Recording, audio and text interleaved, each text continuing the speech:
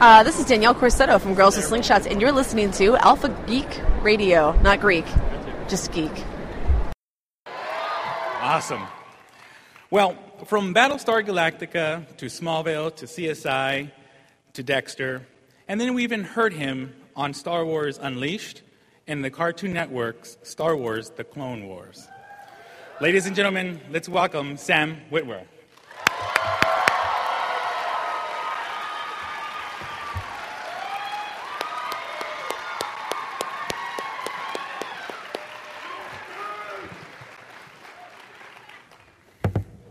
Excuse me. So much better, yeah. No, I'm going to keep this here just in case. There we go. Well, first of all, again, thank you so much for joining us here at Comic-Con. Thank you. Enjoying the weather? It's really cold in here, man. Well, in the back it is, but yeah. Outside. Well, yeah, they have to let me outside first. And then I will enjoy the weather. First question is, I want to start with your earlier career. I know that with Battlestar Galactica as Lieutenant Crashdown. Mm-hmm. Was it always in your interest to be in film? Because I know that you had a little bit of influence in music, and I think that you were also in a band. Mm-hmm. So what persuades you to continue film, or do you still do a little bit of desperation? Music? Yeah, I was when I was a kid, I thought, I'm going to be an actor. And then as I got a little bit older and got to high school, I actually became a little bit more realistic about things. And I was like, no, I'm going to be a rock star. And so I had my band, and that's what I wanted to do. I wanted to play with my band, and no matter what happened, that was going to be that. And then my parents were like, you should go to college. And I was like, have you seen my grades? And they said, yes, but if you audition, you do school plays and stuff. If you audition for the drama division of certain colleges, they're a little bit lenient on grades. And I'm like, how lenient? And so one of the schools that I auditioned for actually didn't look at your grades at all, and that was Juilliard, and that was the school that accepted me. So So at that point, I was like, but I never said I wanted to be an actor. Like, why would I go to Juilliard? This doesn't make any sense. And, so I was like, I had long hair, and I was like, I guess I'm going to Juilliard. Well, the FBI's going to pay me to learn how to surf. I was that guy.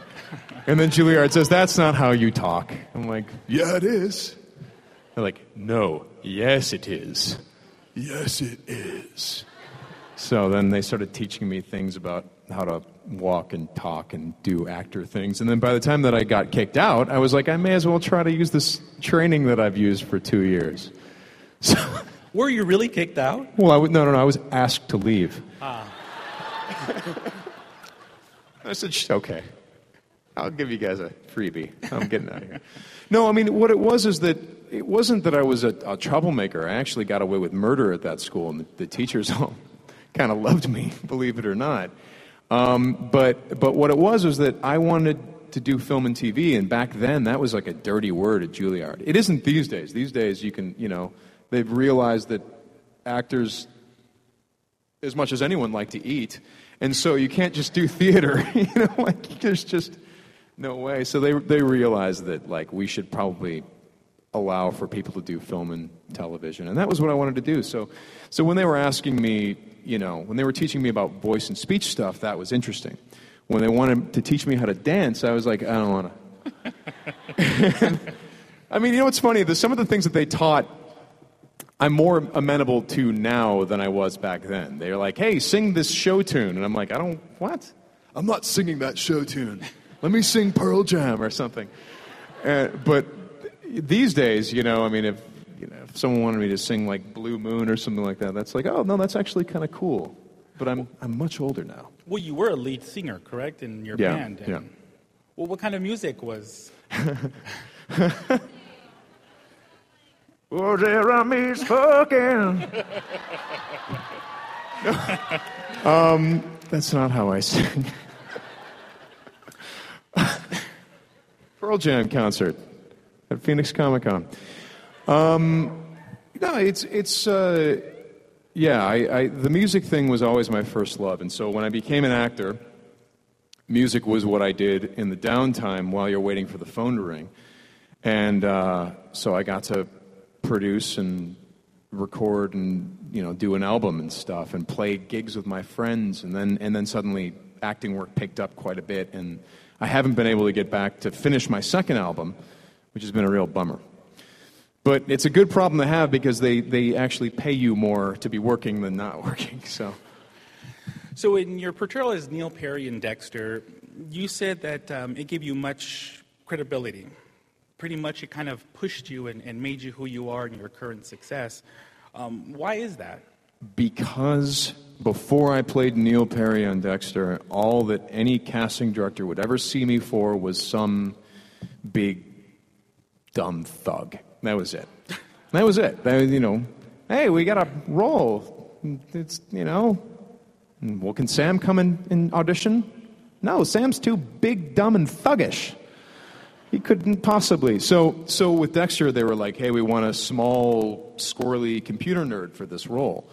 So I'm calling my agent and saying, look, I build computers. I know all about that. Like, come on. I'm a trained actor. Let me prove that I can do stuff. And they were anxious to have me do that too. So I went and got a bunch of loose-fitting clothing and bought glasses and walked in and kind of slumped and stuff. And everyone that I was auditioning against was quite a bit smaller than me. I mean, I'm making myself sound like I'm 6'8", right? I'm only 6'1". But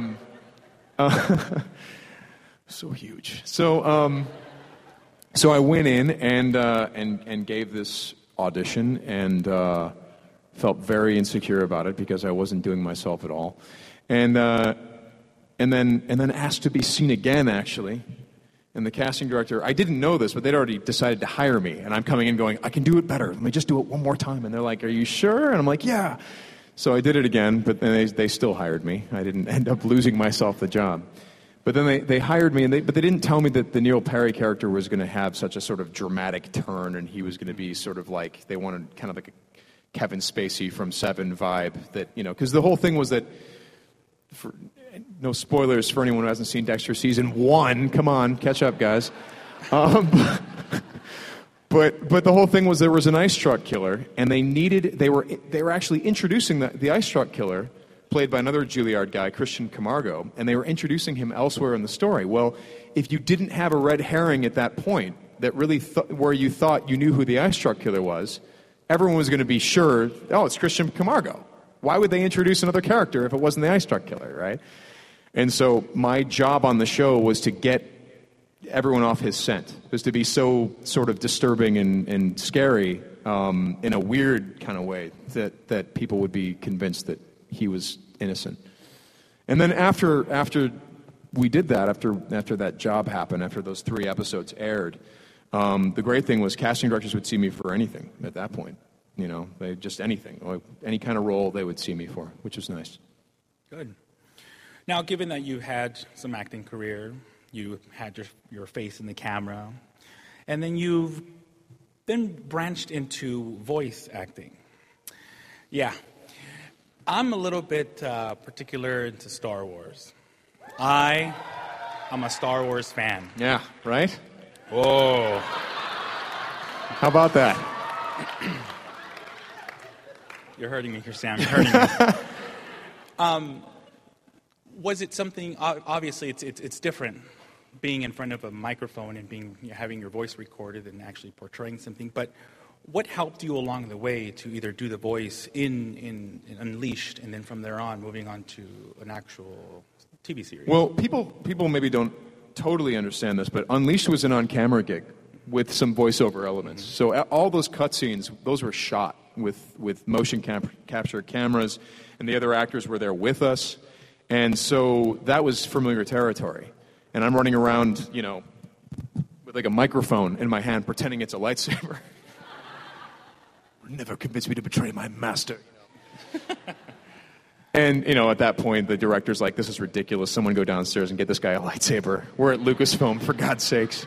We have these things here. We have tons of them. Go get him one. This is embarrassing. But the voiceover elements came about 2 things. One, there was a lot of stuff that wasn't in those cutscenes. Those, when you're playing the game, the character is saying things. And that, so I was in a voiceover booth, and I had to learn how to do that. I wasn't very good at it to begin with. There are moments where if I'm playing Force Unleashed, I'm like, whoa, I didn't really think that through. But it was that. It was the voiceover elements in that game, and then it was also convincing Hayden Blackman to hire me as the Emperor for that. So, because I was like, are you getting Ian McDermott to do it? And he's like, no. I'm like, well, then probably she'd get me to do it. And he was like, no, I'm not doing that. Why would I do that? I'm like, because I do it good, And then eventually, I remember my buddy David Collins, who was the lead sound designer, and he also played Proxy in The Force Unleashed, which he stole the role. They had some celebrity in mind that I won't tell you who it was, who would have done it, by the way.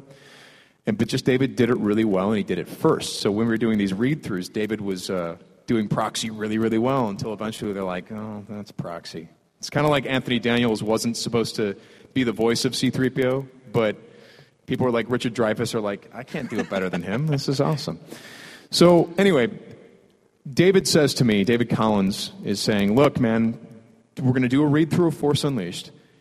Don't do the Emperor, because let's record it first, and I'll tweak it, and we'll make it sound more like Ian McDermott. I'm like, okay. So I didn't prepare it at all. So then we're about to go in through the read-through, and Hayden Blackman's like, hey, Sam. Hey, Hayden. Hey, so you think you can do the Emperor, huh? Hayden's like this big football player guy, right? He's the lead of the project. And that's why General Coda, by the way, is the football player of Jedi Masters, right? Football coach. Go out there and get him! Tear that Star Destroyer out of the sky! That's Hayden Blackman right there. So, but Hayden's like, yeah, go ahead, do it. And I'm like, what? But, and I'm looking at David like, I would have practiced this if you told me not to. You told me not to. So then I just launched into the Emperor, and then Hayden said, okay, well, I guess maybe you'll do it. And that's it. Very nice. So that was fun. It was a lot of fun. And then I ended up doing the Emperor for other projects after that, and may yet do the Emperor in the future. Who knows? So. How do you do the Emperor? Very carefully. Okay, there was a line, and you have to really warm up, you know what I mean? But there was a line in Force Unleashed, because the thing with the Emperor is that he's funny, and I don't know that people think about the Emperor as being funny, but he is. He's really, really funny. Oh, I'm afraid the deflector shield will be quite operational. He's just so... He's got a great sense of humor when things are going his way, right? So there was this Force Unleashed passage that Hayden wrote.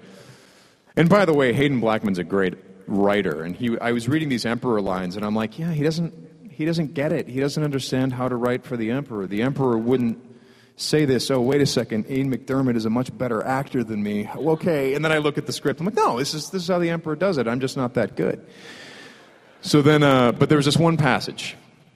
He's got the rebels all in front of him, and he's got them. He's got all the guys he was trying to capture, and he's got them there, and he's about to tell. They've been plotting against him, so he's going to tell them what's happening to them. And I think he says, "You've all been branded traitors to the Empire. You will be interrogated, tortured. You will give me the names of your friends and your allies, and then you will die." And when I got a laugh for that in one of the read-throughs, I knew that was right. Because the Emperor is actually, he does have that sense of humor and that Very beautiful simple. smile. Correct. One last question, and then we can go ahead and open it up to the audience. So if you guys want to start lining up on my left-hand side, you can. I'm pretty sure you're familiar with some episodes that might be coming out 2015 for Star Wars, Episode 7. They're going to start filming some of those. Now, seeing that you have some background in acting and seeing that you have some background in voice acting, do you think perhaps you might want to throw in your hat and see if maybe either 7, 8, or 9 could be a possibility of... Just trying to figure out where JJ's kids go to school so I can kidnap them.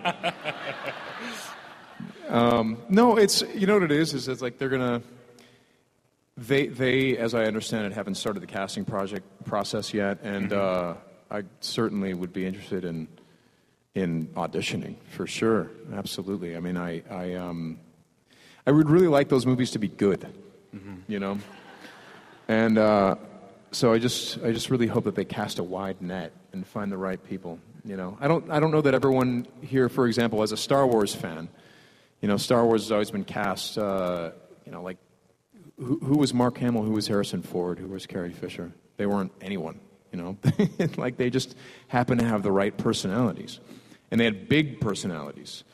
And I think that JJ is smart enough to realize that he needs to cast some big personalities for those films.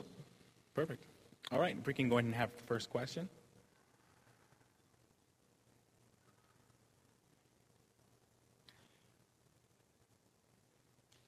Well, that's a great question. No, I think that...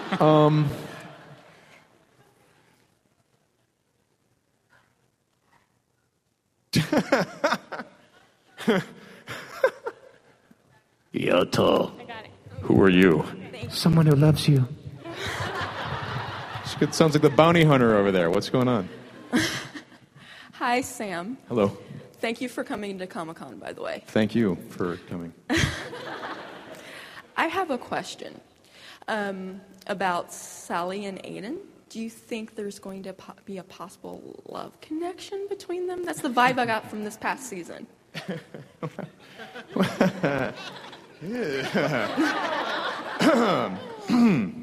Oh, this is perfect. Okay, if someone were to ask me this after season 2, I'd say, no. And they'd say, but well, the British season did it. And no, that's not our thing. I wouldn't understand those two characters together. After this season, I don't know. It has now cast me into doubt, you know? I mean, I think both me and Megan Rath were kind of, you know, a little bit surprised by some of the scenes that we were given to do, and then also what would come out of these scenes. Because I think me and her had more fun on the set than we've ever had together. Because, you know, season 2, I was largely away from the other cast members. So season 3, I was with them all the time. And I think we were pretty aggressive when we went into those scenes, and then some really unpredictable things started happening. So maybe? I don't know. I mean, he can't kill her. That's the good news. Thank you. Thank you. Hi, I'm Robin. Thank you for coming here and joining us all in the extreme heat of Phoenix. Speaking of being human, the Being Human panel is also right now. Why are you here and not there? No. What? On the Conquest. Didn't they change it? I thought someone said they changed it. Is that right? They changed it. Question answered. Okay. No, apparently you're right, though. They did schedule them together. You know, I guess that's weird, right? I'd want to go to that panel, right? What are they saying? Whitwer sucks. Damn it. Hi again. Hi. Okay, so I was wondering, you have learned so much throughout this role, correct? I've learned what now? What have you learned throughout this role? Because Lines. when I watched the first... Lots of them. Too many of them.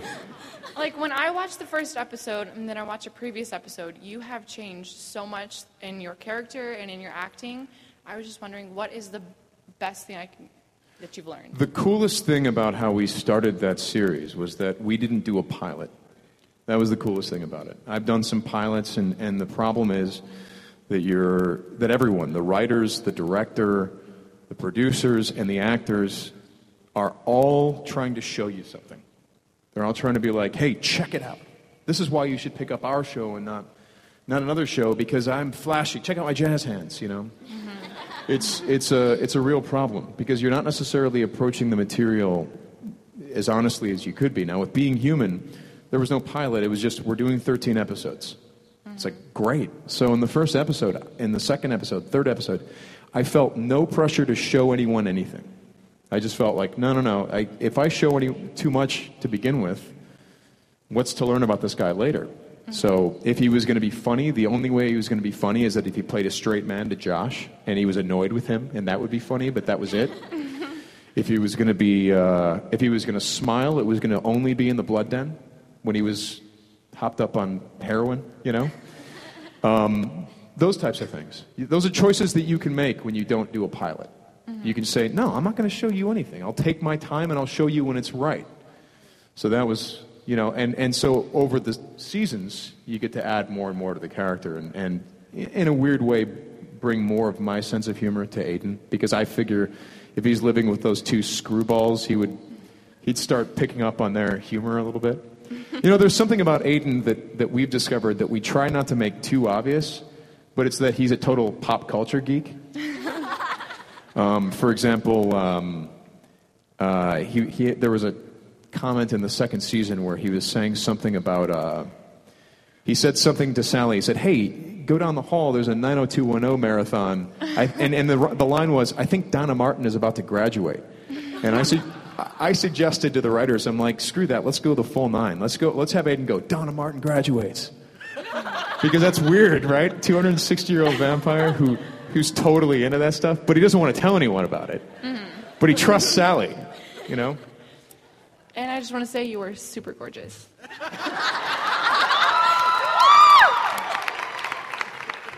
Thank you.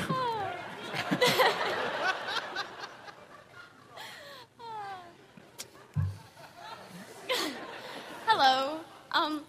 So my first role with you is actually when you played Doomsday in Smallville, which I loved. My question is how did you go from playing, the good guy, kind of hitting on Chloe, kind of there, and then shifting to the bad guy? How did you go, how do you... Well, funny enough, Doomsday is kind of an Aiden prototype because it was the same casting director for both projects. And I guess, as I've been told, they'd gone through, they've told me hundreds of guys. They'd auditioned hundreds of guys, and they weren't able to find Aiden. And then the casting director said, okay, so wait a second, let me get this straight. We've been looking for a guy who's a good guy, but is a monster and doesn't want to be.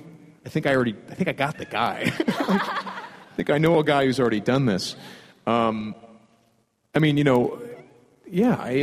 think if you watch Smallville, you can see the beginnings of the Aiden character. I mean, he's not funny like Aiden can be, but we didn't have a lot of time for humor with all the people that were getting killed on that show. But yeah, that's definitely it's funny that you liken those two characters together, because that's sort of how it happened. They called me up saying, hey, we need you to do that again. Mm-hmm.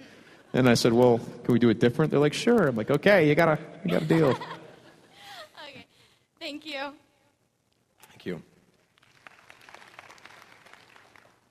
Hello. My question is when they have you go vampire and the eyes go completely black or blood red or whatever it is, it's kind of hard to tell. Do they actually give you contacts for that, or is it all CGI? It's just something I did in the audition, and they were really into it. Can you do it for us now, then? Well, it's very painful, for you, because I end up slaughtering a bunch of people when I do it. They went through 3 casting directors. No, it's CGI, and then when it doesn't need to be CGI, when you don't see the changeover, it's just contacts. In some cases, it's half CGI and half contacts, because at one point, for some reason, we couldn't get one of the lenses to fit right.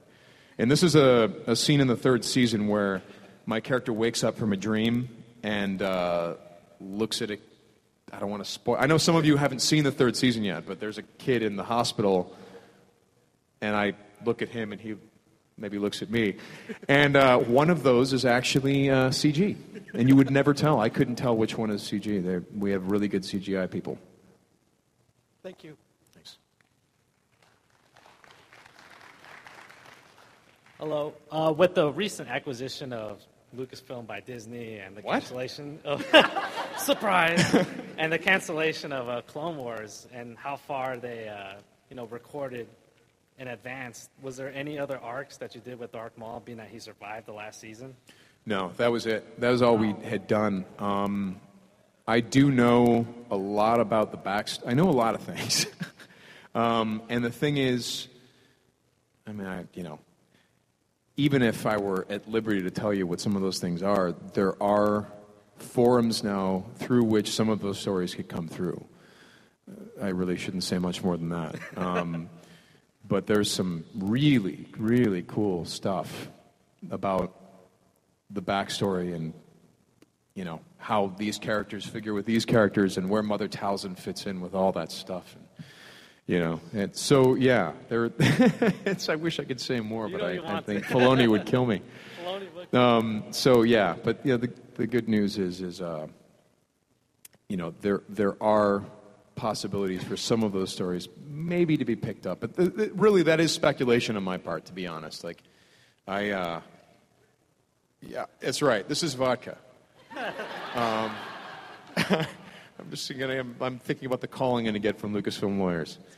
No, but there were a lot of cool things that were planned for sure. I'm just really happy that the fans have been so vocal, because that means a lot to me and to the other actors and to the crew who've killed themselves on that show. And hell, I'm certainly happy about 7 Emmy nominations. That's pretty cool, right? I mean, that show deserves it, man. I mean, I don't know that we're ever going to see that level of production value, and special effects and all that stuff on an animated budget. We're never ever going to see that again, unfortunately. That's what happens when you have an eccentric billionaire at the helm. George Lucas really wanted to push the envelope with a lot of things, and he was there every week. I mean, those are all his stories. So, you want, for those of you who haven't watched the Clone Wars and want more sort of official Star Wars, I mean, that's all George. All right, thanks a lot. Hi, my name's Alex. Hey.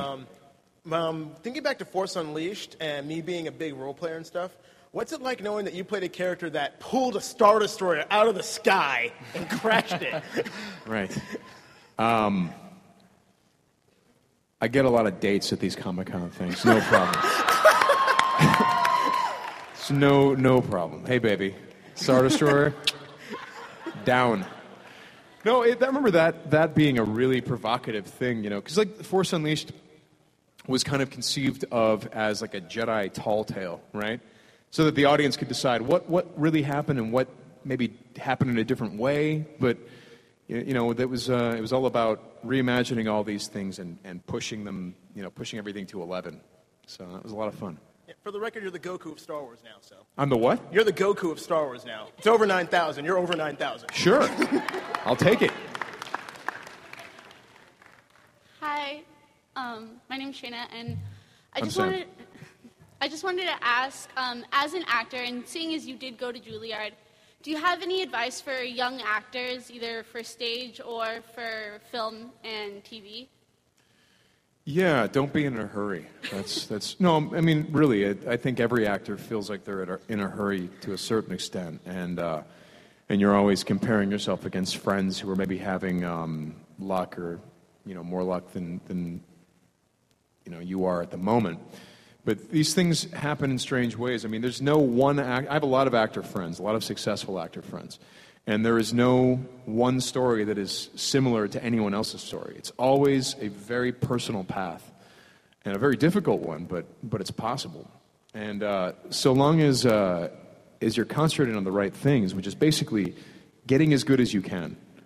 Like, you don't want to rush out there before you're ready and audition before you know what you're doing, because then you're gonna have some doors closed permanently. Like, they remember 3 things. Casting agents remember 3 things. Make that 2 things. Like the 3 things. They'll maybe remember your name, and they will remember whether you were awesome or whether you were just terrible. And if you were just okay, they won't really remember you, which basically means you have another chance, right? But if you were awesome, you get another chance. And if you were terrible, they'll never see you again. And that's it. So you really want to make sure that you're prepared. You want to take classes. You want to really investigate all these things and feel confident before you start waiting out there. Don't be in a hurry because your friend got a part on something. That doesn't mean anything to your life, Thank you.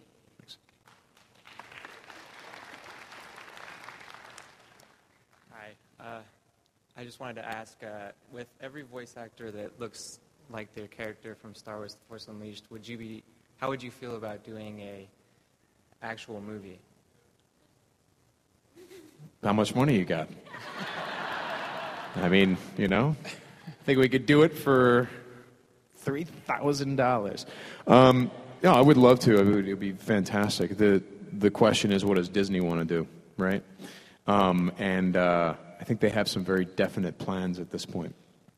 But you never know. I mean, you never know what part of that acquisition is going to interest them. So, you never say never when it comes to this stuff. I mean, Darth Maul came back, for God's sakes. What a weird move that was. I mean, it's like I remember, finding out about that and being like, like it was, Dave Filoni says, yeah, he survived. George says he survived. And I'm like, oh, that's a great idea. Oh, wonderful. And then I saw in the episode, Darth Maul survived, and they show him in the little crystal ball, and I'm just thinking, oh, the poor sap who has to play that role. That's going to suck for him. And then Dave calls me up, and it's me. I'm like, oh, great. So, but really, it's, you know what it is? It comes down to this. It's something that me and my buddies call it's the search for Spock rule. That if you do really cool things, no one cares that it's weird that you killed Spock and brought him back in the next movie, right? So with Darth Maul, it was like, oh, we better do some awesome things with this character. And so me and Dave worked very hard on that to try to create something really interesting. I mean, the first part was like it has to be a major cost because he got cut in half, right? So when you saw him, he had to be like physically different, but also he had to be just mentally gone, just out of his mind. There had to be a real mental cost to what had happened. So what was fun about that was we're like, oh, cool, you know what we're doing? We're showing the audience for the first time, we're showing them the dark side of the Force, like the real deal, without someone strong enough to filter that. Without Darth Vader's mask being implacable and you not being able to read what's going on inside his head. This is what's going on inside Darth Vader's head or the Emperor's head, is this madness. And we're just going to show it to you. So that was fun. We got to do a lot of things in that show that really shed new light on a lot of iconic Star Wars elements. Thank you. What's up, Sam? Hey. Well, actually, first of all, I'm a big fan. I love Being Human. I love Smallville. I loved all the work you've done. But you're a big inspiration for me as well. As far as acting goes, you're known for going from calm to intense really quickly, whether it be the last scene you are in Smallville or the first time we see Darth Maul in the Clone Wars. Do you do anything to prepare to get that intense so quickly? Well, there are times where you have to do stuff to get your heart pumping. I remember Armand Assante, when I was working with him on an independent film. When he would just, I'm not going to actually say the word that he said. I'm going to say the word fudge, right? And no matter what scene you were doing, he would start the scene. If it was an angry scene, he'd just walk around and be like, fudge! Oh, fudge! Oh, you fudge! So he would do that, and I'd be terrified, right? But then we would have a happy scene together, and he'd be like, you fudge. You fudge. Oh, you fudge. So that's not how I do it. No, honestly, Armand Assante is one of the most talented actors I have ever worked with. That guy, my God, he's good. He is such a good actor, and I learned a lot by working with him. A lot. But I'll do something similar. I won't swear as much, but I will swear sometimes. I mean, it depends. I mean, if you really need to work yourself up, I mean, here's a little piece of information. I was frustrated a little bit with how they were ending David Davis's character in Smallville. So I think that's a little bit where that came from. That's good. A little bit of the frustration and anger came through in the performance. Thank you.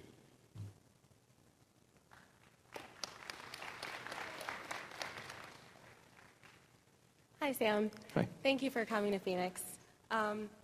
What Hollywood actor would you like the pleasure of working with? Or Hollywood actress?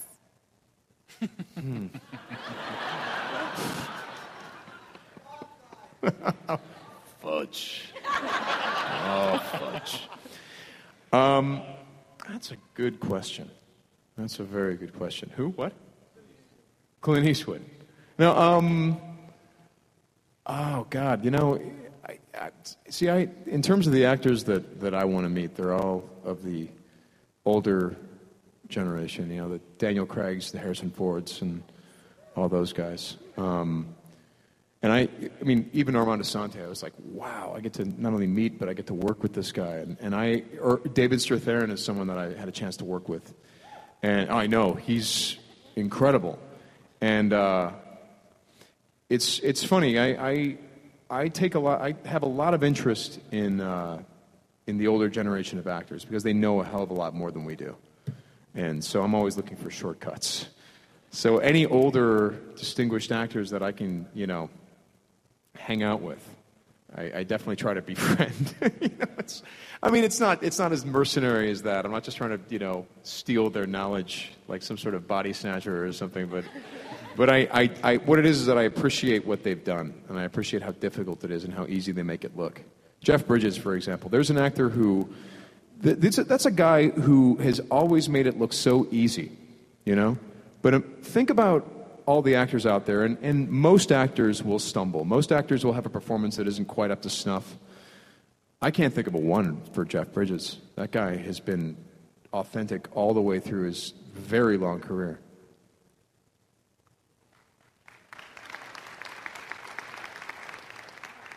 Thank you. Hey, Sam. Hey.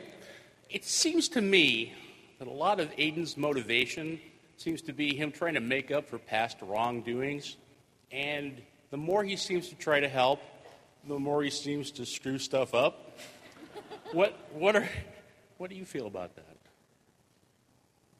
You're right.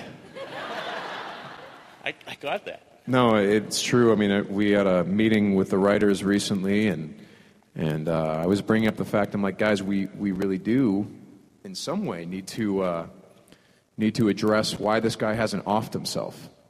You know, we brought it up in season 1. Remember that Reverend guy? And he's like, hey, you keep saying about how tortured you are. If you want to end it, hey, I'll end it right now. And he takes that steak. And then Aiden goes, okay, I'm going to beat your teeth in now, buddy. Which is, by the way, a little side note. Being Human, when we were shooting the first season, I mean, there's an alternate version of that series, especially in the first season, that you could cut together. A very Fight Club, very hard-to-watch version of the show, because we were shooting, like that scene in specific where the Reverend, that Reverend vampire who's pulling all kinds of problems in the hospital. I mean, we shot graphically me beating his teeth in. Many stages. It was awful to look at when we were doing it. Nice. So, you know, I often think, like, wouldn't it be fun to go back and recut some of those episodes and put some of that material back in, or do some of the things that we talked about but weren't allowed to do? But then we just lose all our fans and horrify you all. But yeah, in terms of Aiden being dangerous, yeah, we addressed it this year in a writer meeting where we were saying, yeah, every year this guy's alive, he knows at least 3 to 20 people are going to die.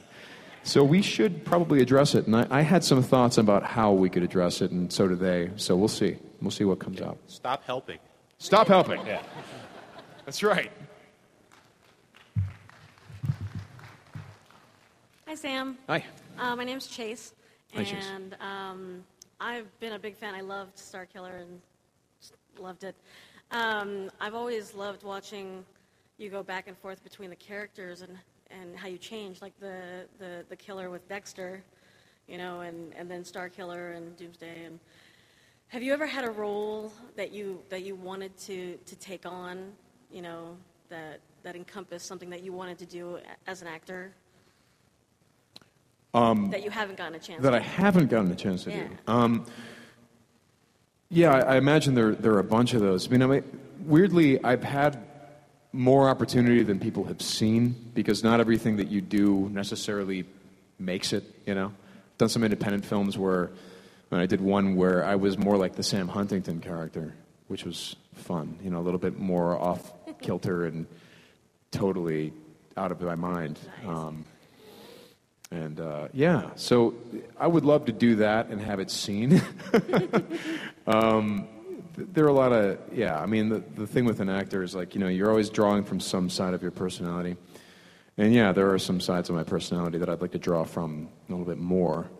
I mean, with Aiden, for example, in season 3, we made him goofier than we've ever seen him, especially around the cat character. But we had to be very careful not to go too far into Sam Huntington territory, because that's his turf. And furthermore, we don't want to destroy the mystique of the Aiden character. So we could only have him get, we could have him get goofy here and there. Don't give him garlic. That's bad. But, there are a lot of things that I'd like to do. Cool. Thank you very much for sharing your time with us. Thank you. Hi, Mr. Whitmer. My name's Danny. Hey, Danny. My question is, after Force Unleashed ended and the sequel was being announced, were you first approached about coming back, or were they going to do a different storyline? And when you came back, how was the process different from the first time? Well, it's funny because I could probably answer more of this question now after the Disney acquisition than I could even several months ago. Because, there were forces at that company that weren't prepared to have Force Unleashed be the hit that it was, frankly. And didn't necessarily have the resolve that they should have. And I'll put it to you this way. If a project comes out and in its opening months it sells 7 million copies and has since sold many, many millions more, I mean, that is a mega hit by any game company standards. And any game company that wasn't necessarily hindered by certain corporate elements would double down on the sequel. And they didn't. They gave us very, very little time to do that one. And you're getting a real honest answer here. And I think I'm at liberty to say this because those elements of the company are long gone. They were gone before the Disney acquisition. And this isn't George Lucas I'm talking about. Like, he was always very supportive and stuff. But there were people who were undermining his vision, unfortunately. And thankfully he took care of that. So, that's the good news there. Thank you for coming to Comic-Con. Yeah, thank you.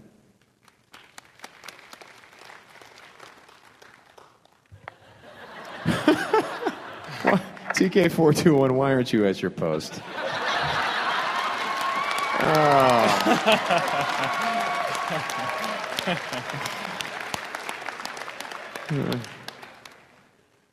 Why did you have to kill so many stormtroopers? Do you feel any remorse?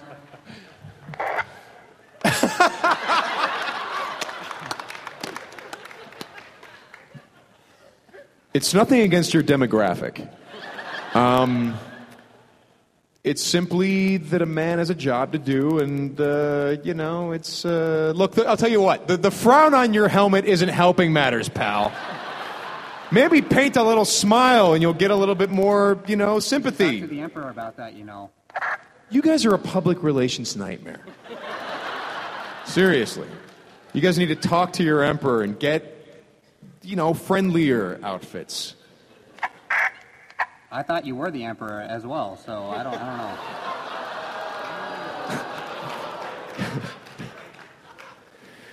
Your insolence will be your undoing.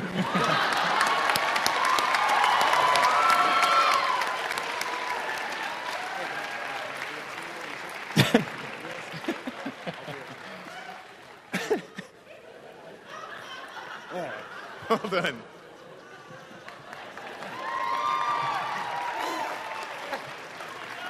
Hey, Sam, what's up? So this is happening. Yes. Were you expecting us? What's up? Were you expecting us? Well, not entirely. Because nobody expects the Spanish Inquisition. Well. All right, in all seriousness, thanks for coming. You're freaking awesome. I want to talk about your acting process with Sam Huntington. Like, he seems like a guy that's, like, really...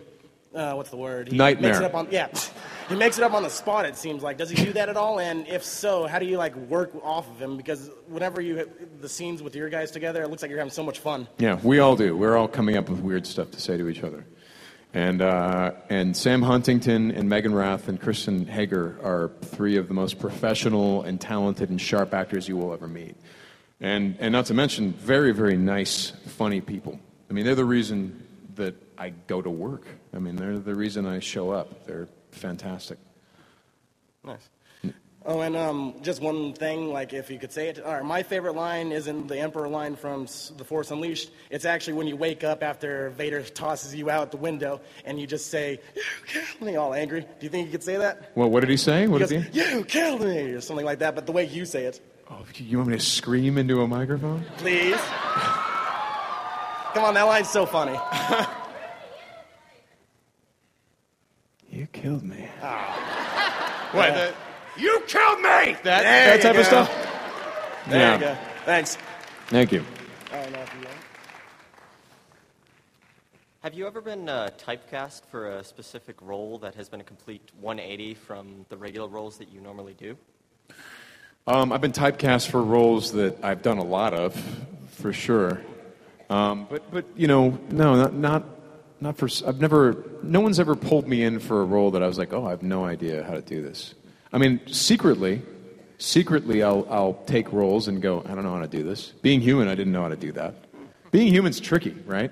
Because we couldn't rely on the British tone because they wanted to do something different for our version. Our version, like the British tone, has comedically an advantage because when they wanted to get comedic, they got broad, a little bit bigger. And that's certainly one way you can do it. With our version, they wanted to play it very straight. So you know, it's like if you ask me, hey, Sam, I want you to be funny in my show, and you can be as big as you want to be and just be ridiculous. Like, I can do that, sure. Or someone can say, hey, Sam, we want you to be really serious, and we want you to be really dramatic. And be like, okay, I can do that. But I've never been asked, until Being Human, hey, Sam, we want you to arrive, we want you to be dead serious, and somehow make it funny. Thanks, guys, you know? I mean, it's difficult. I mean, Huntington had the ability to be a little bit of a broader character at first and be a little bit more awkward, but they wanted my character to be funny as well. And I reasoned the best way to start doing that was just to play straight man to Huntington and be just irritated with him. Because that's how I was when I met him. When he sits down next to me in the audition, and he's like, hey, everybody! I'm Sam Huntington! And you're like, oh, Jesus. Who the fuck is this guy? And then the first thing he does, he goes, hey, oh, hey, you're Sam? I'm Sam. Hey, are you going gray? And I'm like, no, take a closer look. He's like, oh, no, you're not. Yeah, but thanks for doing that here, pal.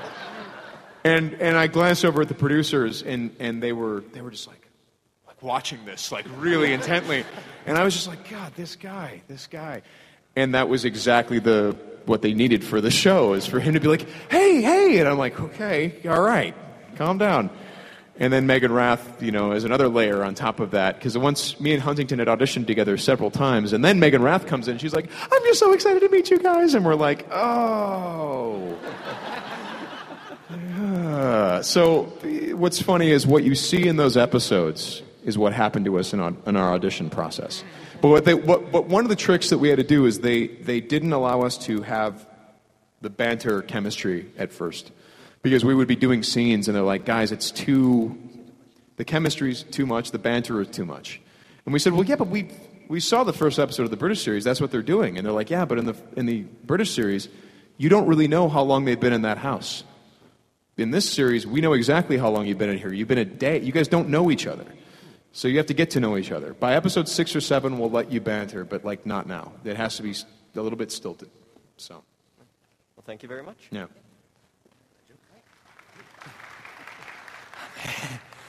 All right, first time doing this. Okay, what do you prefer, like normal acting or voice acting? Both. Both are tough. Both are very difficult. Both I, only have a limited grasp of, really. I mean, there are some people that have said for voice actors, it's like, yeah, you just show up and make a funny voice. And it's like, yeah, if that's all you want it to be, sure, fine. If you want to suck, cool. No, but some people are really good at that. Some people actually can make that work. In my case, if you're going to make someone care about it, if you're going to bring some depth to the character, you do have to put as much work into it as you do any on-camera gig. The only difference is that you can look like a total asshole doing it, and no one cares. It's fine. You can just be an idiot visually. All right. Thank you. Nice.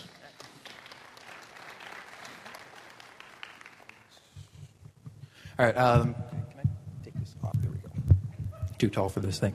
But Sam, I know you've talked a lot about Clone Wars already. An awesome show, by the way. I loved it, and congrats on the Emmy nomination. Thank you. Because Darth Maul, I thought you did an awesome job with that.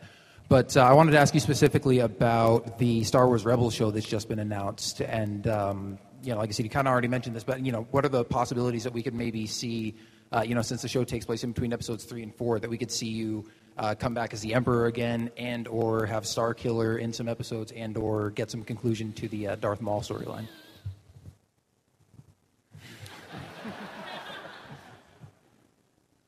All in one breath. What?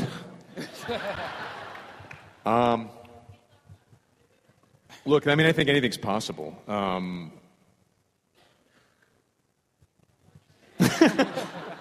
don't. Well, then would you want to come back and do that? Is that No. something you'd love to do? Yeah, sure, I'll do it. I mean, no, it's look, any opportunity to help out Dave with anything that he needs, I'm happy to do it. I mean, Dave Filoni is really the real deal. There is not a better person for his position at that company. I mean, he carried the torch. It's how long since the last movie came out? Was it 6 or 5? 05. 05? It's a while since the last movie, and yet Star Wars is like stronger than ever. Why is that? I think the Clone Wars is the reason that Disney had to shell out $4 billion as opposed to maybe $2 billion. I mean, it kept the fan base alive and really fed them. And so did Force Unleashed. At the time that it was out. So, but Filoni is absolutely the real deal. And when he gets like a shot at a feature or something, I want to be there. So, in order to do that, I got to kiss his ass right now. You listening, Dave? and no, I would do anything that he asked. If he wanted me to come and do whatever, I would do it. All right, cool. Thank you. Yeah.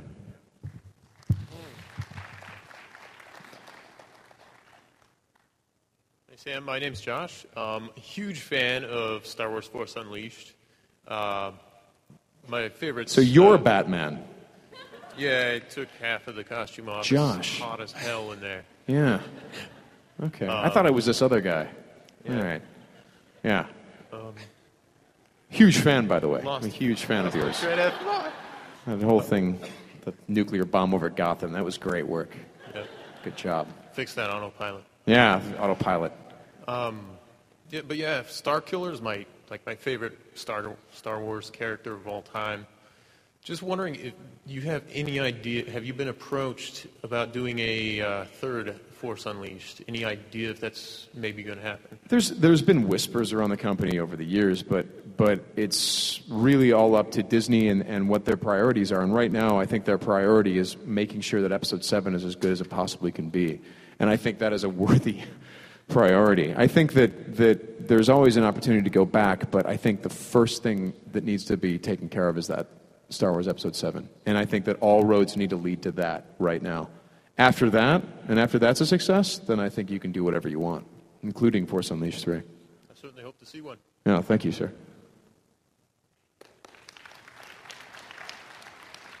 What's up, Starkiller? What up, man? I had a question. If Warner Brothers came to you to take on the role of Dark Knight in the next Batman reboot in Justice League, would you do it?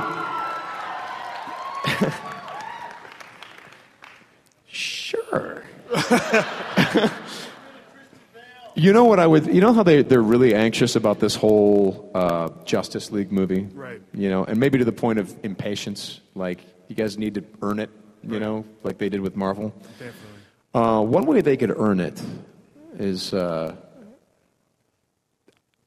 hire Michael Keaton to play like the Dark Knight Returns version of that character. Okay. All right. You know, so long as Man of Steel works, Yeah. bring Michael Keaton in as an older. He hasn't been Batman for years, and have him come back. Yeah, you know, or have something like that happen where there's at least an established, successful film continuity. Right. You know? And then if he won't do it, I'll do it. All right. All right.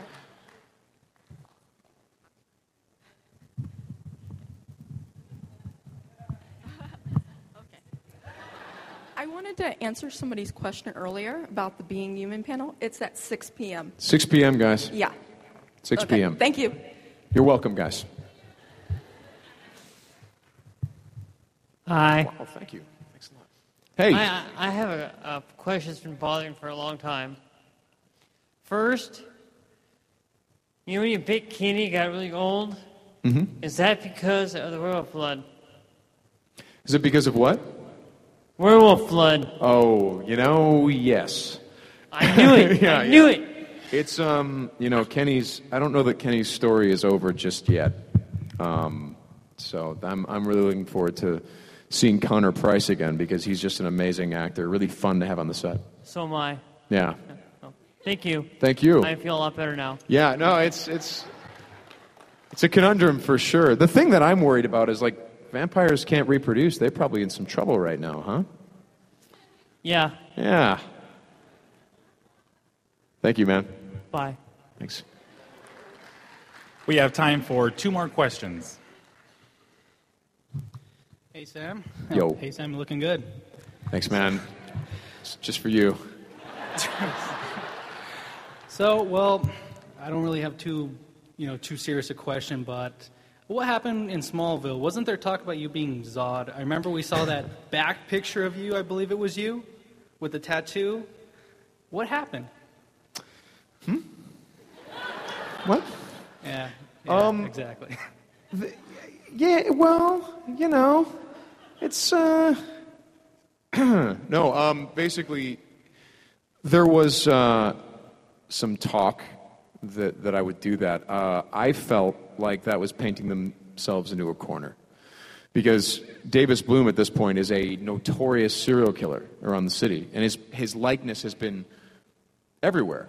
So how does this guy show up, and how does he walk one step in the city without people going, "Wait, that's Davis Bloom. Let's take him in," you know, and other issues like that. You know, so I raised those concerns. Gotcha. Yeah. They still came up with the idea, I believe, right? What's that? They still came up with the idea, though. Yes, they did. They did. Well, you know, it was simply, you know, they had some ideas and we had me and my people had some concerns about them and we voiced them basically. So yeah, but it was nice of them to think that, certainly. They just love you, man. I guess that's it. Well, you have a good day. Enjoy You too. Comic-Con. Yeah, we can finish off these people, right? Can finish them off. Yeah, I we can talk finish- fast. Of course. Great. Hi. Hi. Seeming that Being Human is also a BBC show, It's what? do you guys ever feel the need to outdo them or a little competition or anything? No, not really. No, because why would we? You know, our intention was to be a complementary piece to that, to be 3 different characters who are dealing with similar issues elsewhere. And for that reason, we didn't watch the BBC series when we were shooting season 1. Now, after season 1, I bought everyone the Blu-ray box sets. After season 1, You're drinking too much vodka. What's that? Yeah, I'm drunk. I'm totally drunk. I have no idea where I am, guys. Who are you people? But I got everyone the Blu-ray box sets, and we've been fans ever since. I love their series, and it's our writers are in the same boat. While they do this series, they can't really watch that series. And then, funny enough, I got a nice email from Toby Whithouse, who is now catching up on our series because he's done with his, and he said some very, very nice things. So, it's all part of the same family. When we were getting on our feet, Toby and Rob Percy were very helpful in creating our show, helping create our show. So this isn't like a Mick Spaced situation. You know what I mean? Like, this isn't like Mick G when he tried to do Spaced. Do you guys know about this? Yeah, Mick G tried to do Spaced, and and they were saying things like, "Hey, from the makers of Shaun of the Dead," and Simon Pegg's like reading this on the internet, going like, "From what? Wait, what? We have nothing to do with this." So, there's a funny. Okay, I'm going to tell a story about this. Simon told me this, that when this all went down and Mick G was remaking Spaced, and he said, "From the makers of Shaun of the Dead," and Simon Pegg and Edgar Wright were like, no way, that's not us. No one talked to us, no one asked us, nothing. So Mick G was doing some damage control, and he actually called up people and said, "Listen, I'm sorry it went down like that, we should have called you at first." And he was talking to Edgar Wright, and he's like, "Look, man, I totally get how you feel about this Spaced thing. I mean, putting myself in your shoes, I would feel the same way if someone were to remake Charlie's Angels."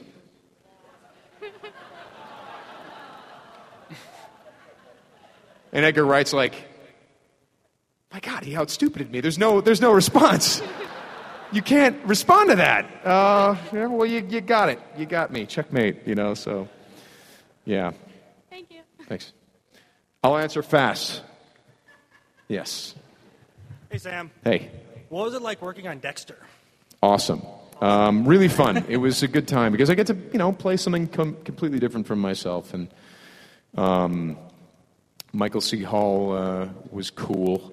And everyone on the set was very nice. But it was exciting because no one knew what that show was at the time. It hadn't aired yet. So I was like, Dexter. It's like a sequel to Webster. This is cool. But it was really fun, especially to see the final product. It was like, oh, this is a really good show. Cool, I got lucky. Thanks. So, thank you. Hey, Sam. Hey. Just one question is, Jedi or Sith? Just what? Hey, man, they're both. They both have lightsabers. The Sith dress cooler, but the Jedi sleep better at night. So there's that. Yeah. Right on. Guys, thank you. Thank you very much. Again, he does have some autograph and photo opportunities, so make sure to check your schedule. He has a photo booth downstairs. Again, everyone, Sam Witwer. Hi, this is Joel Watson from HijinksEnSue.com. You're listening to Alpha Geek Radio. Godspeed, you fancy bastards.